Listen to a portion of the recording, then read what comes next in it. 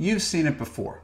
Girl likes boy, boy likes girl, boy starts acting like boyfriend, girl falls deeper for boy. Boy doesn't realize his deep-seated issues, insecurities, and fear of commitment will ultimately end up breaking girl's heart. Girl's heart gets broken. It's a sad, if common, scene, which begs the following question. What should you do if you suspect your guy is not emotionally available for a future? Stick around and I'll explain.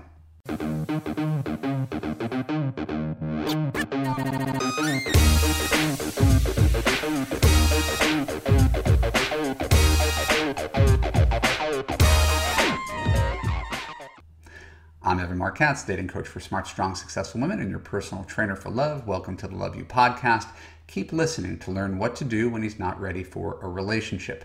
When we're done, I'll let you know how you could apply to Love U to create a passionate relationship that makes you feel safe, heard, and understood. One of the hardest parts of relationships is that people aren't always sure what they want. We are more emotional creatures than we are logical creatures.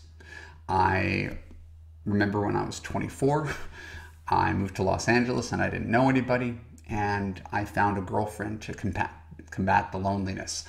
I remember when I was 26 and my father died suddenly. I found a girlfriend to distract me from my pain and loss.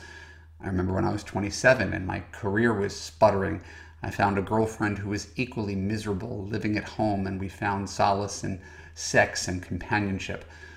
I remember when I was 32, I was reeling from getting dumped by a woman that I really loved, and I dated prolifically for a few years until I found another girlfriend. And none of these, and bringing these things up, were conscious choices. There was no moment where I was thinking, I'm going to waste anybody's time, I'm going to be emotionally unavailable, I'm going to use someone until something better comes along, I'm filling a void in my life with companionship. These were never conscious thoughts. I never actually used anybody, not consciously. I was attracted to them, I was lonely, they were available, misery loves company.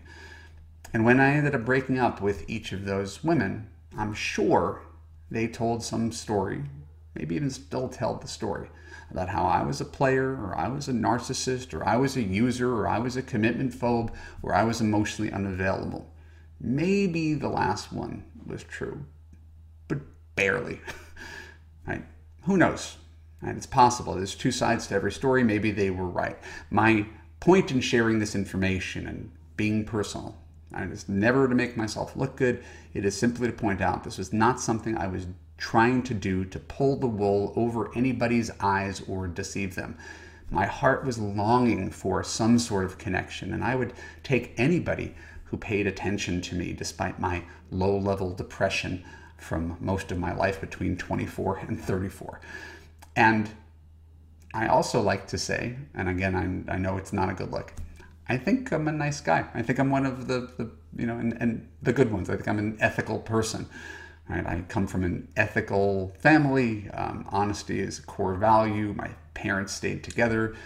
They were intact. We were given a lot of love and self-esteem and a baseline of empathy, a strong moral code. Right? And if I was given all these advantages and I still hurt a bunch of women, albeit unintentionally, this is something that we should look closer at. So when you're getting a sense that a guy isn't ready for a relationship, right, a guy's going to give you a bunch of signs. Not always. Right? He's not always going to do what's right for you. He's not going to, remember, it's not his job to take care of your emotional needs. It's your job to take care of your emotional needs. So sometimes guys do dive in and love bomb, but just as often you'll see these signs. Right? Feel free to write them down. He'll run hot and cold. And John Gray from Mars and Venus fame calls it rubber banding. A guy gets close to you, guy pulls away. A guy gets close to you, guy pulls away, which could make any person pretty darn anxious. Next, he'll avoid escalating things. Right? This is a guy who's like, everything's fine the way it is. Why do we have to talk about a future? Why do we have to talk about like marriage and kids? And why do we have to like give this a label? This is the mark of a guy who's trying to avoid escalating things. Right? He just wants to stay present. He doesn't want to talk about a future. He will probably not volunteer that he loves you, right? Because that would be too much of a commitment. So he just hopes you enjoy each other's company and you don't ask any questions. Right? Similarly, he won't talk about a future. Right? He will assiduously avoid the topic of marriage, kids, etc. because to bring it up means that he's risking you being like, maybe this guy's not a good bet. As long as we don't talk about it, it's not there. As long as you're afraid to bring it up because you don't want to scare him away, he gets to keep this sort of low-level relationship that he has that works for him but may not work for you. Next, he'll make plans. No, he won't make plans. Misspoke. He won't make plans far out because he's not really sure how long he plans on staying. So the idea of, saying RSVPing to a friend's wedding in 6 months or making travel plans for an international vacation in 4 months is largely inconceivable to this guy because he wants an escape route. He's not fully in it. He's enjoying it. That's what you're feeling. He's enjoying something. It's not like he's completely disingenuous about liking you or your company. It's that he's not fully available for what happens next, which is why he does not lead those plans. And then he will also give you hints in terms of accidentally telling on himself. He'll tell you that he's confused. He'll say, I don't know what I'm looking for. He'll say, I think you're too good for me. He'll tell you things like that, which you will probably ignore, right? And keep on seeing him, even though these are the warning signs. These are the bright yellow flags, if not red flags. So people in Love U know the phrase, believe the negatives, ignore the positives. And that means when you're getting all these signs that a guy is confused or ambivalent about you, you need to have the courage to move on, not to wait for all these signs to add up and become true. He's already told you what's true. You just didn't want to hear it. You just didn't want to believe it. And again, you leave this guy, the ambivalent guy, not because he's a bad guy. Bad's a useless word for our purposes. It's not even because he has no potential, because all the people that I dated that I ended up not being with, you wouldn't write me off as a guy who never wanted to get married. That's not that I didn't have any potential. It's that potential wasn't going to be realized, right? Because there are real feelings involved. When I'm telling you about the guy that you're seeing right now and you're hearing these signs, I'm telling you things that your guy's doing right now and you're like, oh gosh, that's really hard to hear. It's not that there aren't real feelings involved. It's that despite all of this, despite the fact that he's a good guy, despite the fact that there's real feelings involved, he's telling you in his way that this ultimately isn't going anywhere. And he won't say it explicitly because he doesn't want you to leave him.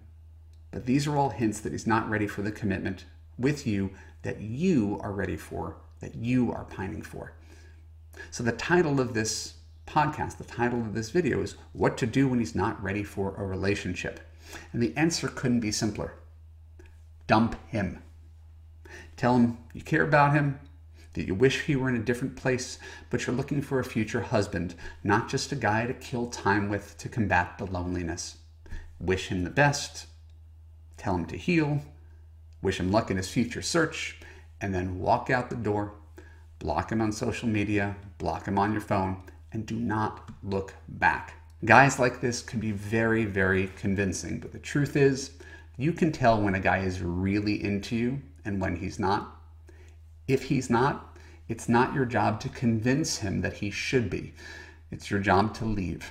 To be the CEO who fires the intern who doesn't really want to build a future with your company. It's not easy advice to follow, but you'll be very, very glad that you did.